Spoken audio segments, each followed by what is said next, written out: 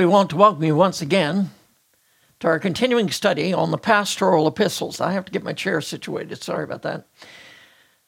And today's lesson is lesson number 3, and we will be looking at the chapter 6, verses 6 through 10. Previous to this, in our last lesson, let's see if I can get this thing going here. There we go. In our last lesson, we dealt with the servant's responsibility to a believing master. We also dealt with the preacher's responsibility to his own flock, as far as what he should preach, what he should present to the people. And then we dealt with the proper response that we should have towards those who reject God's words. Should we accept them? Should we separate from them? The Bible says we're to separate from them. Now, today's lesson, we're going to deal with contentment and the lack of it.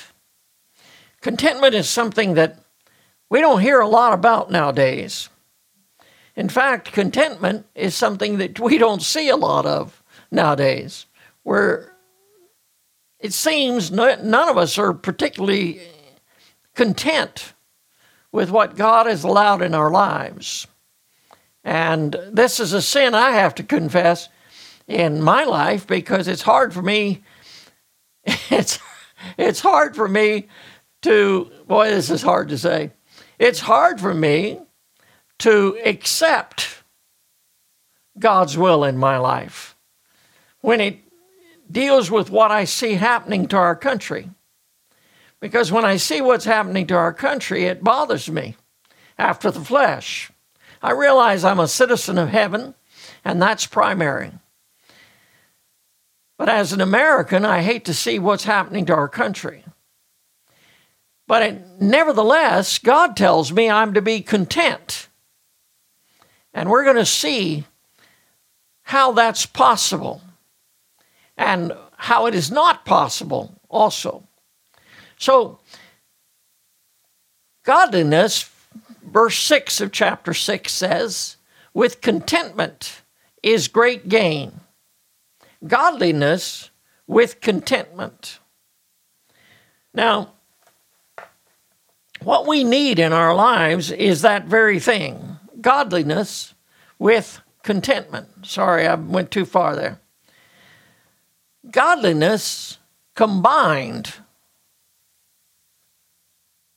or I should say godliness and contentment combined together and produce the fruit. And the fruit is living in God's will. If we live in God's will, then we don't have to worry about what God's will is. You know, I think one of the reasons we don't have much contentment today is because we don't see the things that are around us. Our finances, our jobs, the way our government is seemingly becoming a dictatorship. We don't see those things as being God's will. But all I can say to you is that God sets rulers up, God takes them down. And I read in the scripture where God takes the basis of men and sets them over us. So what are we to do? We're to find contentment by praying for those that God has placed in authority over us, and by accepting God's will for our lives. When we accept God's will in our lives, I'm sorry, I'm getting ahead of myself still, aren't I? 1 Timothy chapter 4 and verse 8 says, bodily exercise profited little, but godliness is profitable. So, godliness is profitable. It's profitable unto all things, we see. And when we realize that, when we realize that godliness profiteth unto all things. And that scripture says godliness is profitable unto all things, having the promise of the life that now is and of that which is to come. Now, notice, this has the promise, it says, of the life that now is. That is our current condition, the current circumstances in our lives, the things that are all around us, our finances, our jobs, the diseases that come into this world, the governmental changes that come into this world, the crookedness we see in this world. We have to accept that these things are not possible unless God allows them. Now, if God allows them, then God has a purpose in them. And I think part of the purpose, this is my opinion now, I think part of the purpose is, in fact, to condition us to learn godliness. Godliness is just accepting God's way, God's will in our lives, realizing that God could change it if He wanted to. But not only does it have the promise of the life that now is, this is not forever, but the Bible says of that which is to come. What's that? That which is to come. This is the reign of our Savior, the Lord Jesus Christ. This is what we're looking forward to. And if we're looking forward to the reign of our Savior, then what is now is only temporary. What is yet to come, that's eternal. This is eternal. I can't write it down.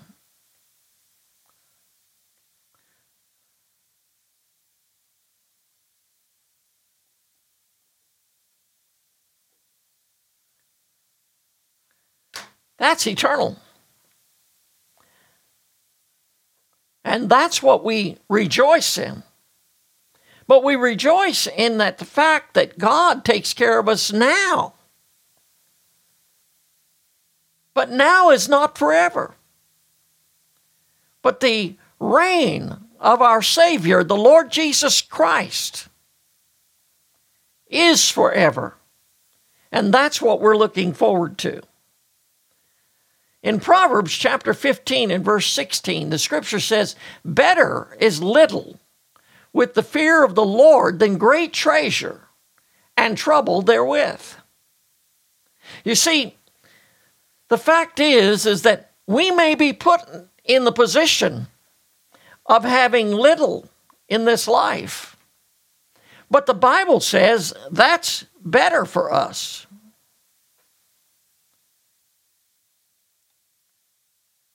Than great treasure and trouble therewith. So God has a purpose in everything that takes place in our lives. I'm not very good at this drawing business yet, but I'll get there. But God says it's better for us to have little than to have great treasure that brings trouble with it. Now, how would we get great treasure that brings trouble with it? Well, that would be living outside of the fear of the Lord. As we see this world live. And if I had to choose between the fear of the Lord and having little, and not having the fear of the Lord and having great treasure. The Bible says you better choose the first, because there's going to be trouble that comes with great treasure. And there is trouble ahead. If you or I do not have the fear of the Lord in our lives, then we're headed for trouble. For the Christian, it's the chastisement that the child receives. For the unbeliever, this business of trouble, the Bible says, is hell, fire. That's what the trouble is going to bring you as a lost person if you fail to recognize the fear of the Lord in your life. Because the fear of the Lord will cause you to turn to the Savior and receive the Lord Jesus Christ. Sorry, I have to turn a page here. And receive the Lord Jesus Christ as your Savior and Lord. Then we come to Hebrews chapter 13 and verse 5. It says, let your conversation be without covetousness, and be content with such things as ye have. For he hath said, I will never leave thee nor forsake thee. Wow, what a great promise. What a tremendous promise. Jesus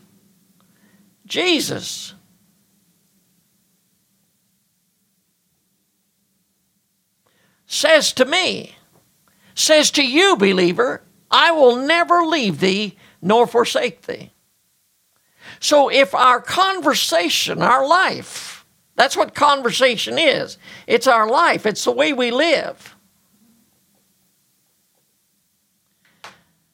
If our conversation is what it ought to be, it's without covetousness. It's without grasping, greed in our lives, but being content with such things as God gives us. Recognizing that the greatest gift of all is that Jesus says, I will never leave thee nor forsake thee.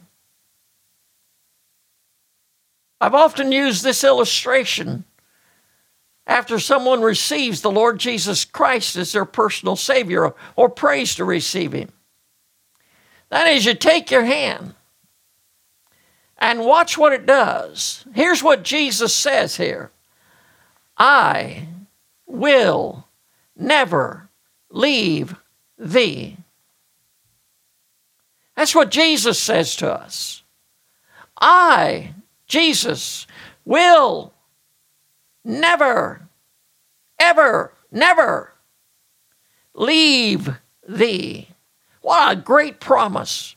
What a tremendous promise to lock ourselves into, to put our anchor into. That's where we get contentment, is forgetting covetousness, grasping greed of this life, and realizing that Jesus Christ, our Lord and Savior, promises that He's never going to leave us, that He'll take care of us.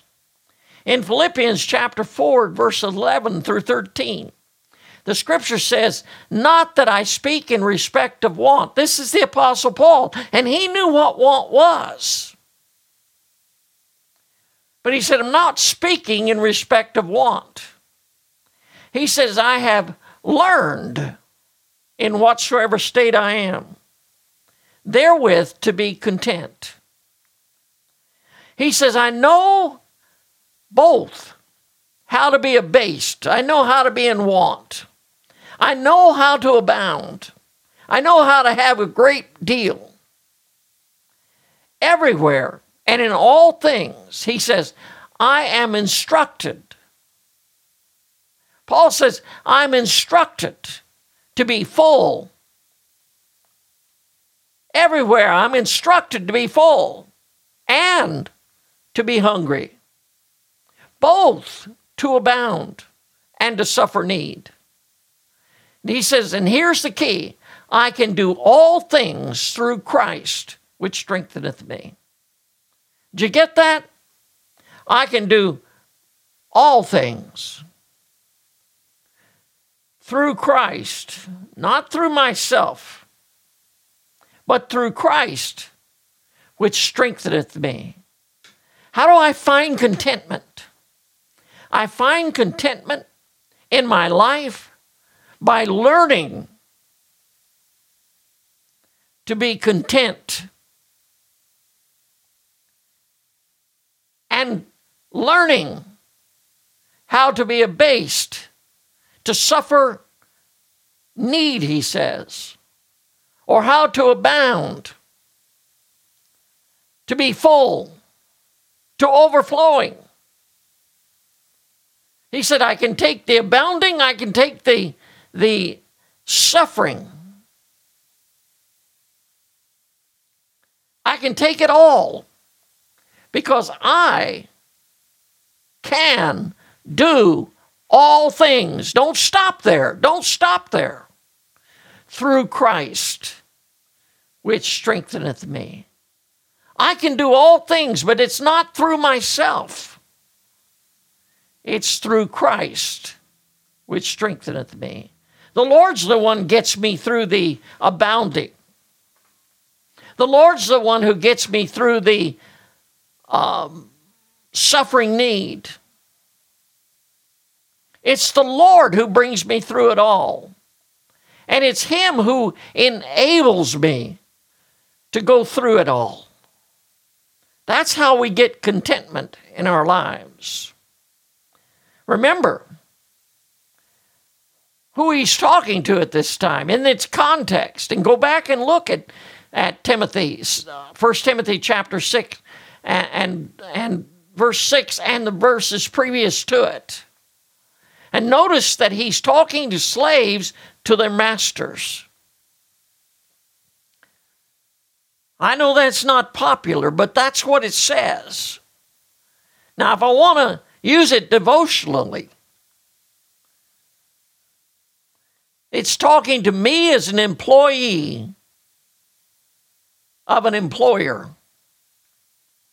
If I have a job and they pay me to work a certain amount of hours, then I'm to be content with what they pay me.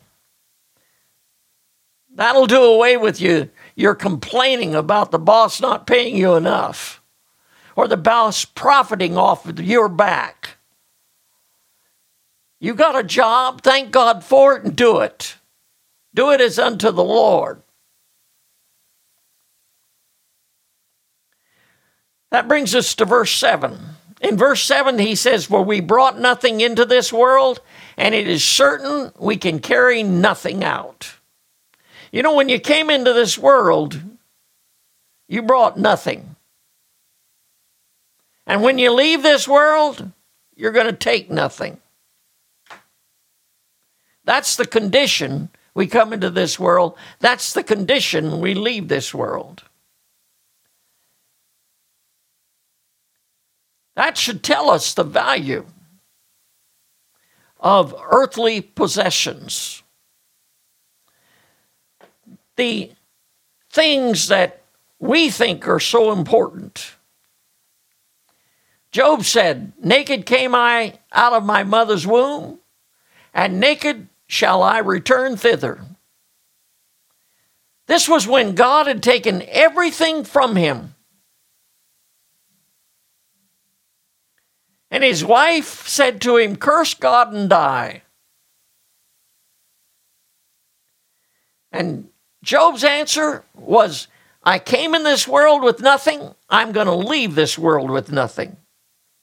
The Lord gave. Whatever I have in this world, the Lord gave.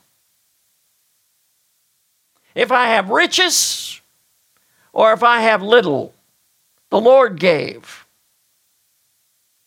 The Lord gave, and the Lord hath taken away. What God's given me, he has a right to take from me. I think about Jonah. After he'd preached to Nineveh, then he got mad because God did what he knew God was going to do. He converted those people. And Jonah went and sat on the outside of the city looking to see if God might just by chance destroy them all. And so what did God do? God put a gourd over his head to comfort him, to give him shade. And he enjoyed that. But then by the next morning, God had taken that away and an east wind came.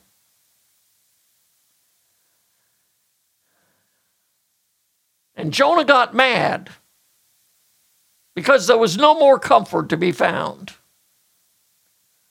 You know what he got mad about? What he didn't labor to do in the first place. You know, that's what we do. God gives it to us, and then when God takes it away from us, we don't realize that without God, we couldn't have got it in the first place. So what are you upset with God for? The Lord gave, the Lord took it away, he said. Blessed be the name of the Lord. It takes a lot to say that. But that nevertheless is what we're supposed to say in our lives. You want to know the value of earthly possessions? In Luke chapter 12, verses 20 and 21, the scripture says, "But God said unto him, Thou fool." Now who's he talking to? Well, if you go back to Luke chapter 12 and read the scriptures preceding this, you find a man who had great stores. And then he had a great crop come in. And he said, I'm going to build bigger barns.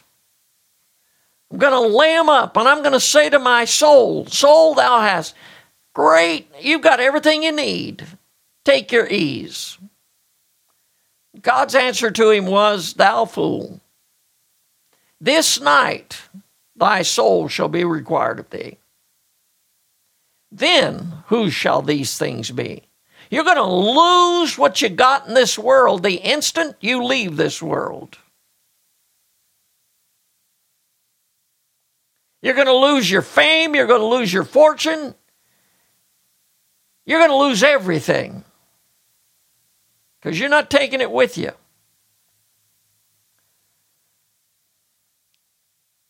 God says, then whose shall these things be? You know, God's point is the things that are in this world isn't what's important. Because the scripture goes on and says, so is he that layeth up treasure for himself and is not rich toward God. You're a fool if you put your trust in the things of this world and you put all your labors into the things in this world. Grasping, greed, covetousness. You're a fool. Because the day's going to come when God says, Thou fool, this night shall thy soul be required of thee. The Bible says, what is a man profited if he gain the whole world and lose his own soul? God says, this is the man who lays up treasure for himself in this world and is not rich toward God. That's why we're supposed to lay our treasure up in heaven, where loss and rust and thieves can't take it away, and where death doesn't destroy it in our lives. Verse 8 tells us then, having food and raiment, let us be therewith content. So what does God want in my life? Do you have food and raiment? Did God provide food and raiment for you today? That means, do you have food on the table? Do you have clothes on your back? Well, you say, I don't have what I want. That's not the question. The question is, did God give you food and clothing?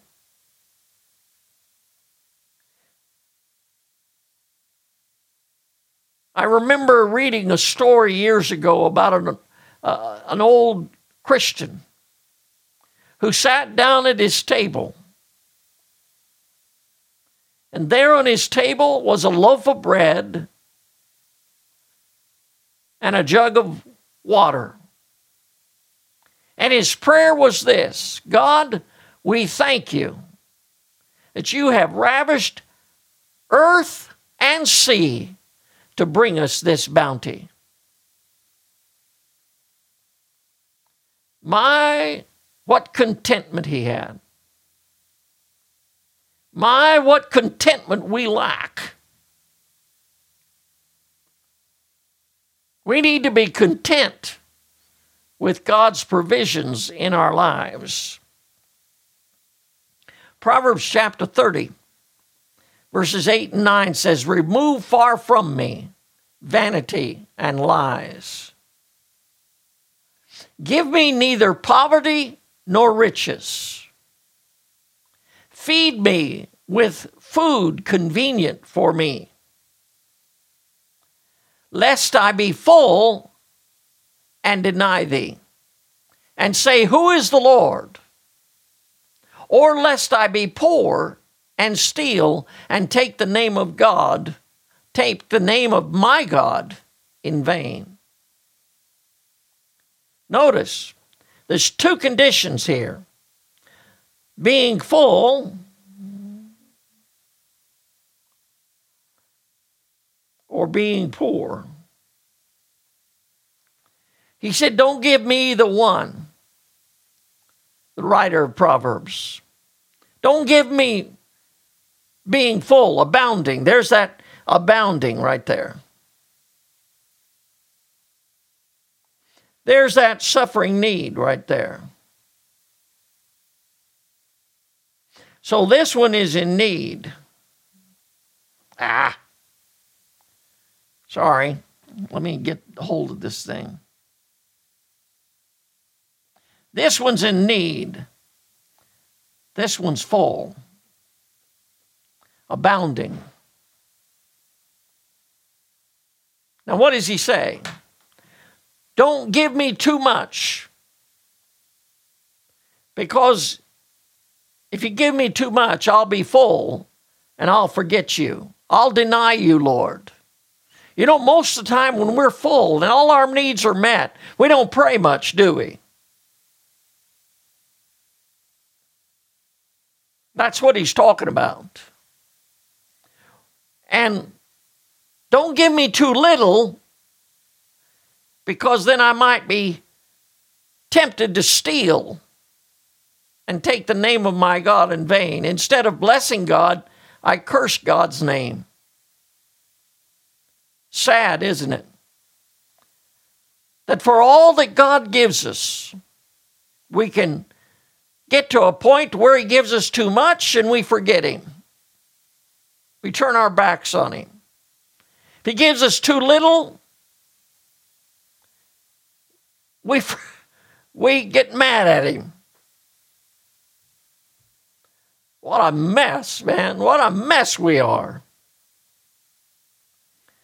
Matthew chapter 6 and verse 11 says, give us this day our daily bread. Do you notice that it's daily? It's not yearly. It's not weekly. It's not monthly. It's daily. Why? God wants us to come to him daily. Now, I know what this scripture is dealing with.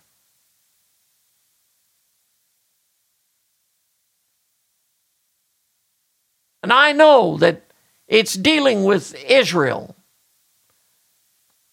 But I also know that it talks to me as a Christian, that I'm to come to God and say, Lord, give me today my daily bread. Give me what I need today. And every day is different. So every day has its own requirements. The Bible says, let us therefore be content. We're to be content with less.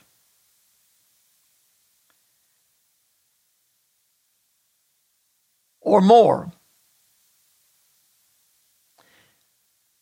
The things that we're most content about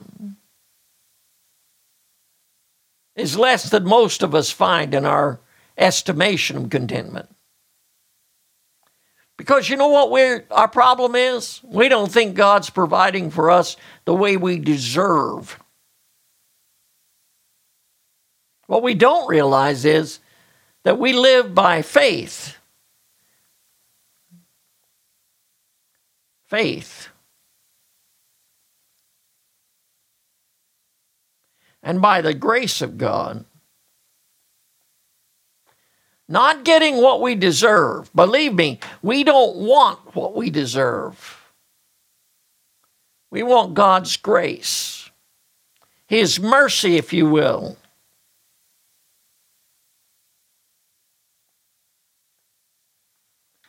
That's what we want. That's what God will give us.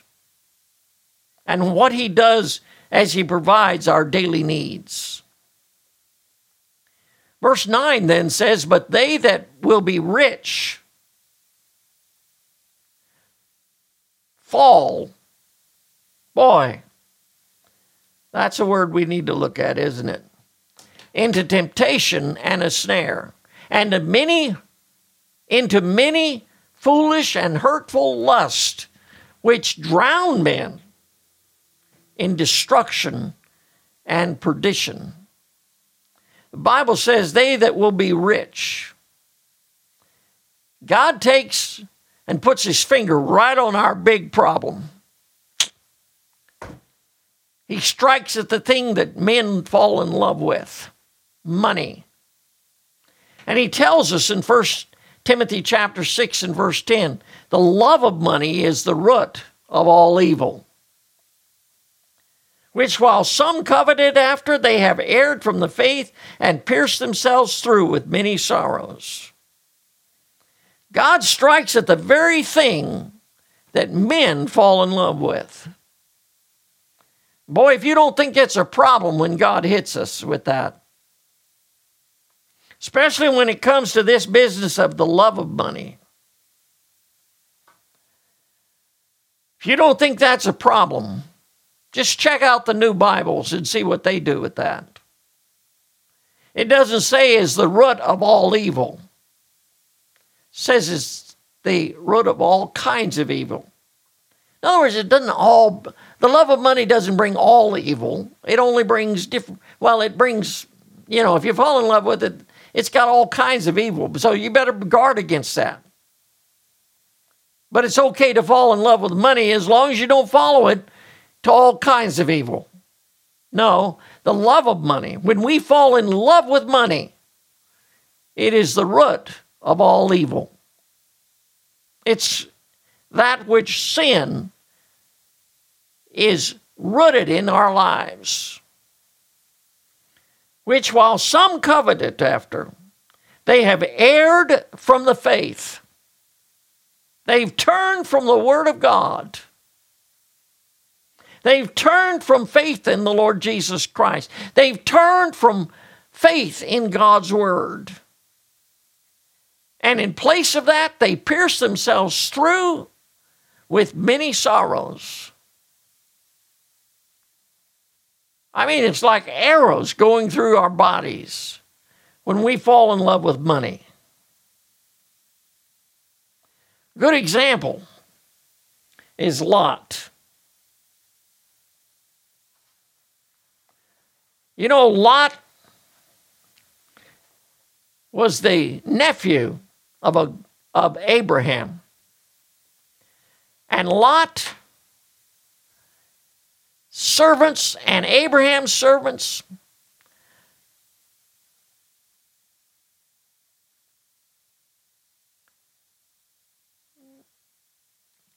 got in an argument.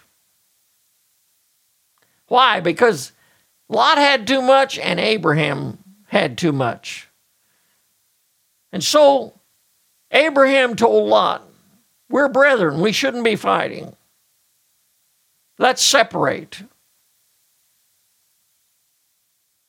So Lot Genesis chapter 13, verses 10 through 13, Lot lifted up his eyes and beheld all the plain of Jordan. Now, right there's the beginning of problems. The eye gate. He lifted up his eyes. He let his eyes do the choosing. He was checking out the neighborhoods. He liked what he saw, the Bible goes on and tells us, that it was well watered everywhere before the Lord destroys Sodom and Gomorrah. Sounds like our world, doesn't it? We look around us today and we see all kinds of wealth and things and fortune and fame. That's just because God hasn't destroyed it yet. But it'll come, just like it did to Sodom and Gomorrah. Even as the garden of the Lord, that's how the devil works in our lives. He makes things look like what God created. He makes them look really good. He says, like the land of Egypt. That in itself is a warning. Egypt is a type of the world in Scripture. And this is a warning. You're looking at the world. You're making your choice according to how it looks. And it looks like the world, and you've fallen for it. He says, as thou comest unto Zoar. So what did Lot do? Well, he chose him all the plain of Jordan. And Lot journeyed east. Someone said, when you go east, go west to east, you're going against the direction God works. You realize the sun comes up where? In the east. It goes down in the west. You're going backwards, you're going against the way the sun comes up. But Lot chose him that plain. And they separated themselves, the one from the other, and Abram dwelt in the land of Canaan. Canaan is separate from the world. It's not even to be the people of Israel, whose land Canaan belongs to.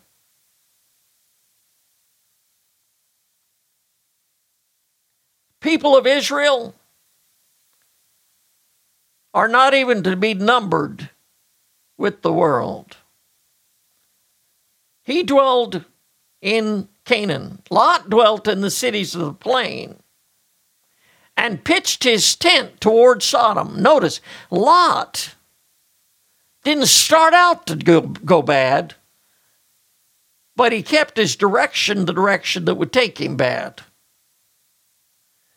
And that's how the devil works. He doesn't get you to go out in one big sin. He gets you to go little by little until finally you're in Sodom. And here's what should have been the warning to Lot. The men of Sodom were wicked and sinners before the Lord exceedingly. That should have warned Lot. He should have never pitched his tent that direction or chosen to live in their neighborhood. How often do we choose according to the eyesight? He lifted up his eyes. The eyes are our problem. The eyes lead us away from contentment with where God has us. What am I saying? I'm saying this. I'm saying that if Lot had been what he should have been, Lot would not have left Abram's side. He would have said, I'll just stick it out here. We'll get this sorted out. But I'm not leaving you. Like Ruth to Naomi, I'm not leaving. That should be our declaration. We're not leaving the side that God is on to go to the direction of where the wicked and sinners are before the Lord, and that they're exceedingly, and that's the world, and that's the condition of this world today. Lot lifted up his eyes and beheld. He saw What he should have seen and he didn't see is the men of Sodom were wicked and sinners before the Lord exceedingly. He failed to consider the direction it was going to take him. And brother, it'll take us the same direction. The Bible says they fall into temptation and a snare, and into many foolish and hurtful lusts, which drown men in destruction and perdition. The fall is certain. There's no question that it's going to happen. He said, which fall. The fall is certain. The temptation to compromise is there. The snare is laid. The trap awaits. It's just waiting for us to step into it.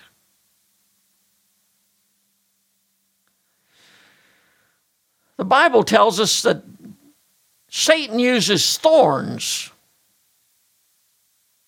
If he can't get you to be a wayside hearer, in the parable of the sower and the seed, if he can't get you to be one that is on stony ground, he'll let you go ahead and plow up the earth. Just don't take the thorns out.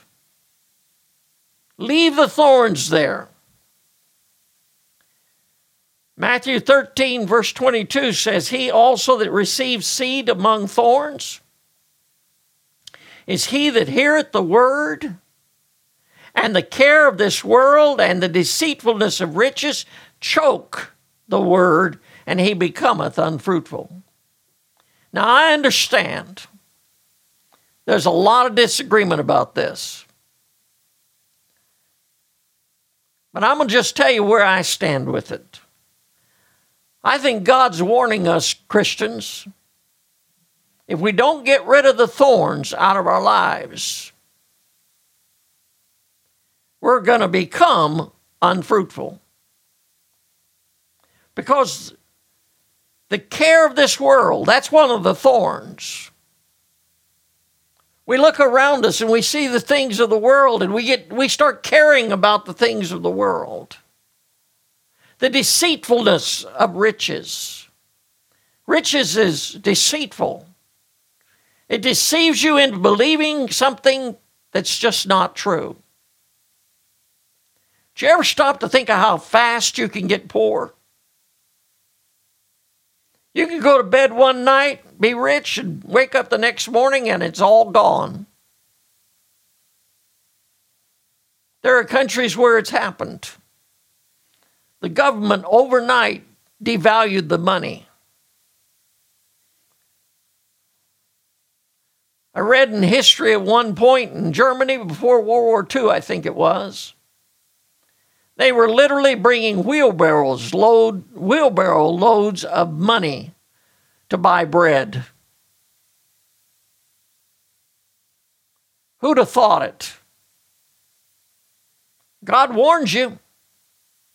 But Christian, God warns you that when you start caring about the world, you're headed for trouble. When you start caring about riches, you're headed for a fruitless life. Proverbs chapter 1, verse 17 and 19 tells us, surely in vain the net is spread in the sight of any bird, and they lay wait for their own blood, and lurk privately for their own lives. So are the ways of everyone that is greedy of gain, which taketh away the life of the owners thereof. Now, a couple of things there. The net is spread in the sight of any bird. You're doing it in vain. Why? Because the bird's going to see it and he's not going to fly into it. But the one who's greedy for gain is blind to the net. Because the one who's greedy for gain is going to be tripped up.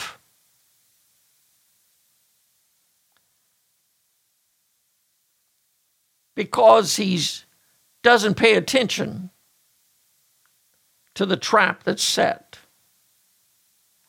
Greed takes away the life of the owners thereof. You go ahead and get your gain here in this world. Go ahead and live for the greed of this world. You know what you're going to find?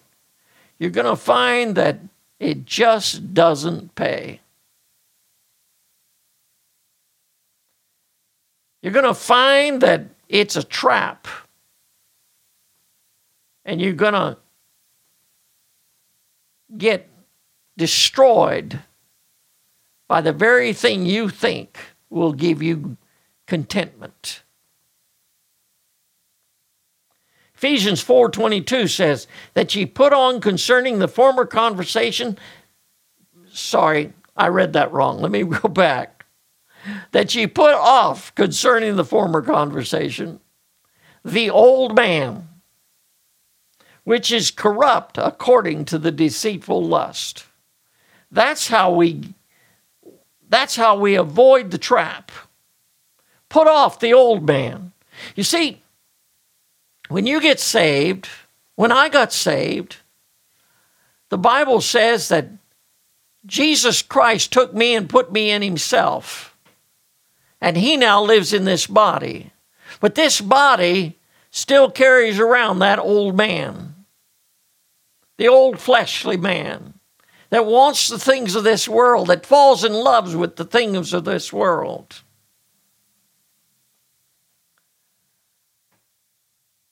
I can choose to surrender to the old man or to surrender to the new man, which is renewed daily by the Holy Spirit of God. The new man wants to live for God and the things of God. He finds contentment in what God provides. The old man, well, contentment is a long ways from him. The old man lives for the things of this world and the greed of this world. Wants his way. And what God tells me I'm supposed to do is put off the old man. That means I've got to deny him the right to live his life through me. And in place of him, I put on the new man, which will do the things of God, find contentment in the presence of God. 1 John chapter 2 at verse 15 through 17 tells me, love not the world. Don't fall in love with this world. Love not the world, neither the things that are in the world. If any man love the world, the love of the Father is not in him. For all that is in the world. Did you notice that word? All that is in the world. The lust of the flesh. The lust of the eyes. There's Lot's problem. The pride of life is not of the Father, but is of the world. The lust of the eyes, the lust of the flesh, the pride of life. These things are not of God, but they are of this world. And the world passeth away, and the lust thereof. The lust of the eyes, the lust of the flesh, the pride of life, that's all going to die. That's all going to be destroyed. But he that doeth the will of God abideth forever. The will of God is that we would receive the Lord Jesus Christ. When we receive the Lord Jesus Christ, we have eternal life. We have eternal possessions that God has put for us, an inheritance ahead. But if we choose as Christians to turn back to the world and fall in love with the world and follow the things of the world and start living just like we did before we got saved by the lust of the flesh, the lust of the eyes, and the pride of life, then we're going to lose. Because the Bible says those things are wood, hay, and stubble. And when it comes to the judgment seat of Christ, there's nothing but ashes when it's over.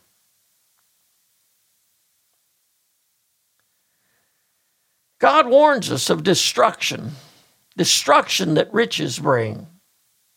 I think of a man named Balaam in the scripture. My, how old Balaam wanted to do his own thing. Balak sent to him and said, Balaam, come curse Israel for me. Come curse this people for me. I'm going to give you a house full of riches. And old Balaam said, I'll check with God. God said, no, you can't go. Well, old Balaam came the next morning and said, can't go with you. God won't let me. They sent another group, promised greater riches. And he says, it doesn't matter what you promise. I can't do what God won't let me do. But I'll check with God just in case. So he did. And God said, if they come and call you, you can go with them. But you're not to speak anything I don't tell you to speak. Old Balaam got up early the next morning, gussed himself up, got on his ass and started going, boy. An angel of God stood in the pathway. Balaam's ass had better sense than Balaam had. Old Balaam got mad because the ass wouldn't move. Then finally the angel moved to another place. The ass moved until he came in face to face with that angel of God again. And he balked. And Balaam beat that ass. The ass talked to him and argued with him. Said, have I ever done this to you before? And Balaam said, no, but he said, then what right do you have to? He said, I have more right than just to beat you. I'd kill you if I had the chance. And then God opened his eyes and he saw that angel. And he saw that ass had saved him. See, God didn't want Balaam to go in the first place. And what Balaam do? He didn't turn around and go back home. He said, if it's not in your will, God, I'll go back. That if business don't work. God said, go ahead, but know this. You're going to say what I tell you to say. So he did. When he got done delivering the message to Balak, old Balak got mad, said, God won't let you get rich. And Balaam did something contrary to what God said again. That is, he told Balak how to get God to curse Israel. And the outcome to that was, when God got done, the children of Israel went in and killed. The Bible said, Numbers chapter 31 and verse 8, they slew the kings of Midian, beside the rest of them that were slain, namely Evi and Rechem, and Zur and Hur and Reba, 5 kings of Midian. And Balaam also, the son of Beor, they slew with the sword. Balaam's disobedience to God cost him his life. It'd be a good thing if we didn't listen to what the devil says and follow the Balaam's example. Problem is, too often we follow Balaam's example. The Bible says not only that, but he brings perdition. Perdition means entire loss or ruin. Utter loss means you lose everything. Job 27 verse 8 says, "For what is the hope of the hypocrite? Though he hath gained, when God taketh away his soul." What have you gained? The Bible says in the New Testament. What is a man profited if he gain the whole world and lose his own soul? Listen, you better listen to God and find contentment through godliness. Verse 10 says, "For the love of money." Now we come down to that verse. "The love of money is the root of all evil, which while some coveted after, they have erred from the faith and pierced themselves through with many sorrows." The love of money. My, how the world hates this verse. These newer Bibles put it's the root of all kinds of evil, as I said before. Why? Because they hate the fact that when you fall in love with money, you got all kinds of evil going to come out of you. But the problem isn't the all kinds. The problem is what the root of it all is. And the root of it all is evil. Evil produces evil. That's all evil can produce. Wickedness produces wickedness. That's all it can produce. So when we fall in love with money, we'll do anything to gain it. We'll steal, we'll lie, we'll cheat. Excuse me.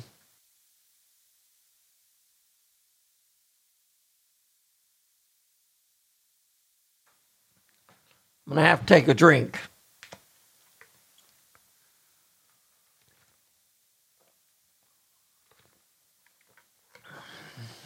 We'll do anything for money when we fall in love with it. And remember, that root is evil. The love of money is the root of all evil. The root feeds the appetite of the plant. The motive for all that is done or not done is evil. I'm sorry, I'm having trouble with my voice.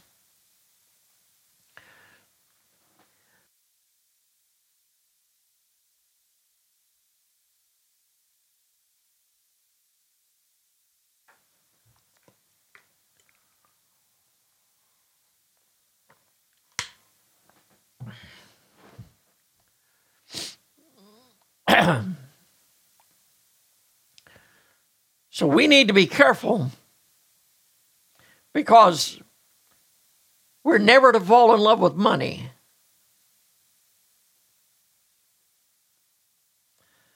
Sorry, I'm getting ahead of myself here. Proverbs chapter 1 and verse 19 says, "So are the ways of everyone that is greedy of gain, which taketh away the life of the owners thereof." When you're greedy of gain, you're headed for your life to be taken away. That which is greed of gain. So are the ways of everyone. Did you get that? So are the ways of everyone. Not some, everyone that is greedy of gain. You can't avoid it. You fall in love with money and it leads to greed of gain.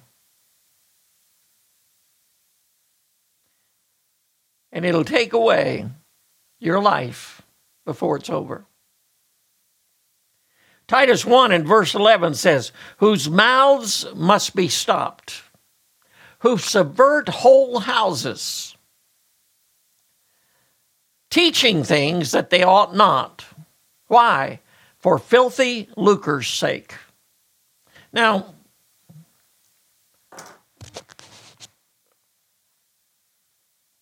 sorry. Now, teaching things. This is where it ties into what this whole course is about, and that is training men for the ministry. Preachers must never fall in love with money. Because when you do, you're going to end up subverting whole houses. Because that's what it does. Greed subverts whole houses and causes us to teach things that we ought not. Why? Here's the problem. Here's the goal. That's what leads to this. You teach things that you ought not because you're greedy of filthy lucre. We've got a lot of preachers today, a lot of preachers in the pulpits who are teaching things simply because they want to make money off of people.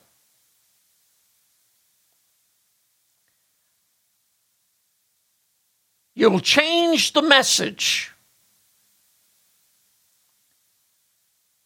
in order to get the paycheck. That's the problem. The Bible says, which while some coveted after. That's the love of money. They have erred from the faith. One of those is Demas. Demas was a fellow laborer with the Apostle Paul. But 2 Timothy chapter 4 and verse 10 says, Demas hath forsaken me, having loved this present world.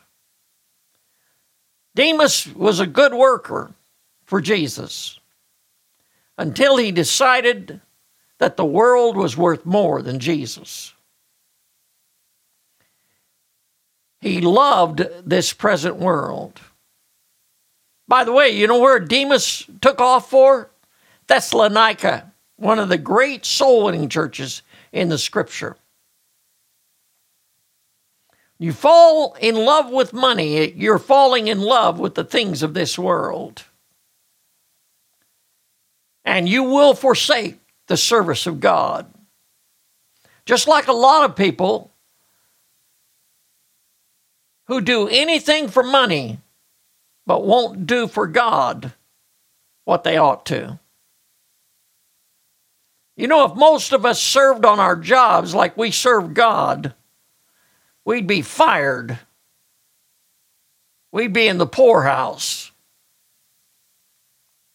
Because we treat God just that bad. We're supposed to love God and serve Him. And who you love determines who you serve. No man can serve two masters, the Bible tells us. It's an impossibility. Pierce themselves through with many sorrows.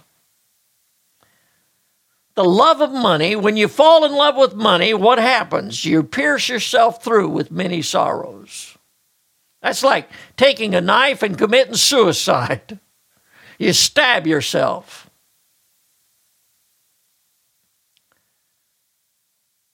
Oh, you don't do that literally. Although some have. But in many cases, when you fall in love with money, it causes all kinds of worry, loss of sleep, loss of contentment. Ulcers come. And pretty soon you're suffering. And it's all because you can't get what you want. Isn't that a shame?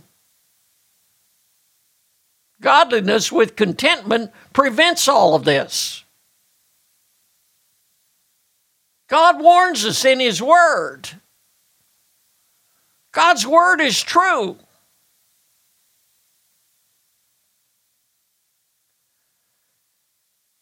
A good example is Elijah's servant. When Naaman, a heathen general, is healed by Elijah, or by God through Elijah, I should say, of leprosy. Naaman comes back to the front door and says, "Hey, I got a gift for you. I want to pay you for your service." And Elijah says, "Nope, not interested. Take your gifts and go home." Naaman said, "In that case, I want a gift. Can I take some earth from Israel to take with me to my land?" He knew clean land when he saw it. Naaman's headed home. And Elijah's servant chases him down and says, "Oh, my servant, my lord Elijah, he had a couple of young fellas, two prophets, young prophets, come, and he wants me to get a change of clothes for him." And old Naaman says, "Do more than that," and gives him plenty.